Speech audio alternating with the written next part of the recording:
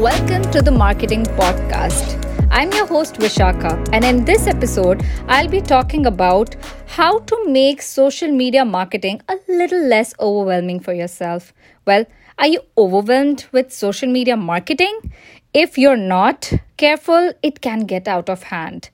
Facebook, Twitter, LinkedIn, Instagram, WhatsApp, YouTube, Snapchat, Pinterest, they're all powerful tools for your business online. You might be tempted to pursue them all. In mid 2018, there were more than 60 popular social media networks.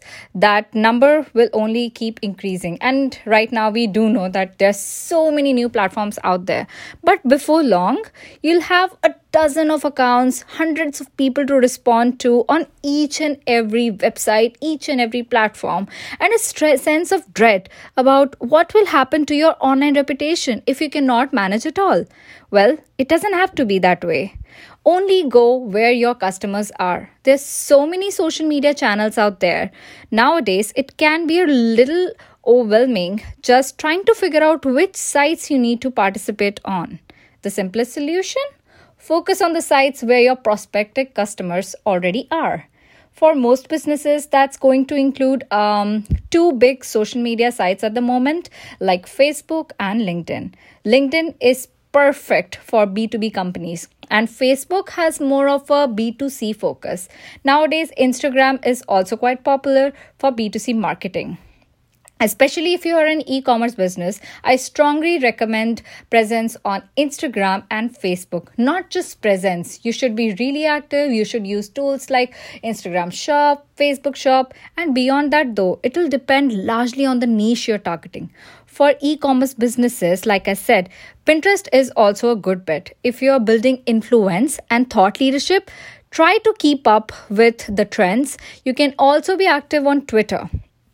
So, you should listen to your customers, see which ones they're talking most about. You should pick the right topic also.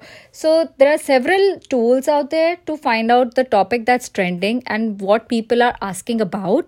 One such tool is answerthepublic.com. So, you could just search your topic, enter your country, and hit search. So, now you should be able to see what kind of topics are they, searching for the most. They might be asking for a solution to a problem, and your product might be the answer to that. But if you're not tapping onto those kind of queries, you're not creating the content that's worth following. So you need to take advantage of available tools and pick the right topic. Now, I'll help you out with certain tools that are perfect for social media. Well, this is not an advertisement. I hope it was.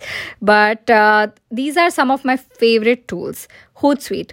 So Hootsuite lets you manage interaction as well as posting on Facebook, Twitter, Instagram, YouTube, LinkedIn, and Pinterest. Buffer.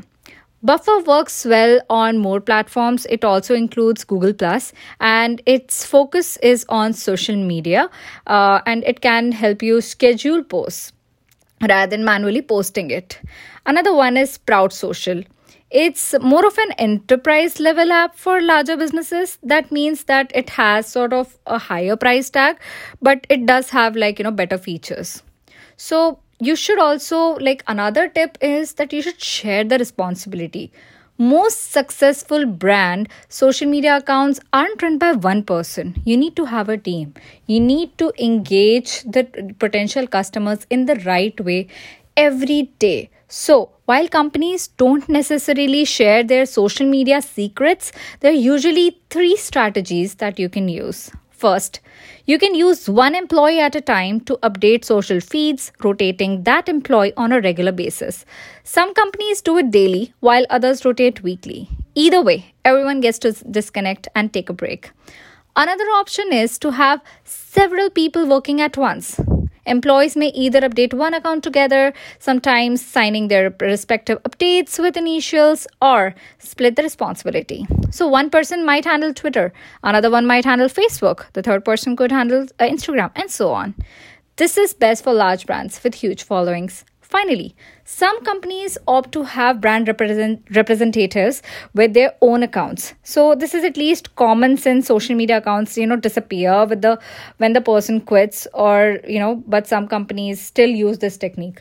So I would rather prefer going ahead with the first option or the second one, but not the third one.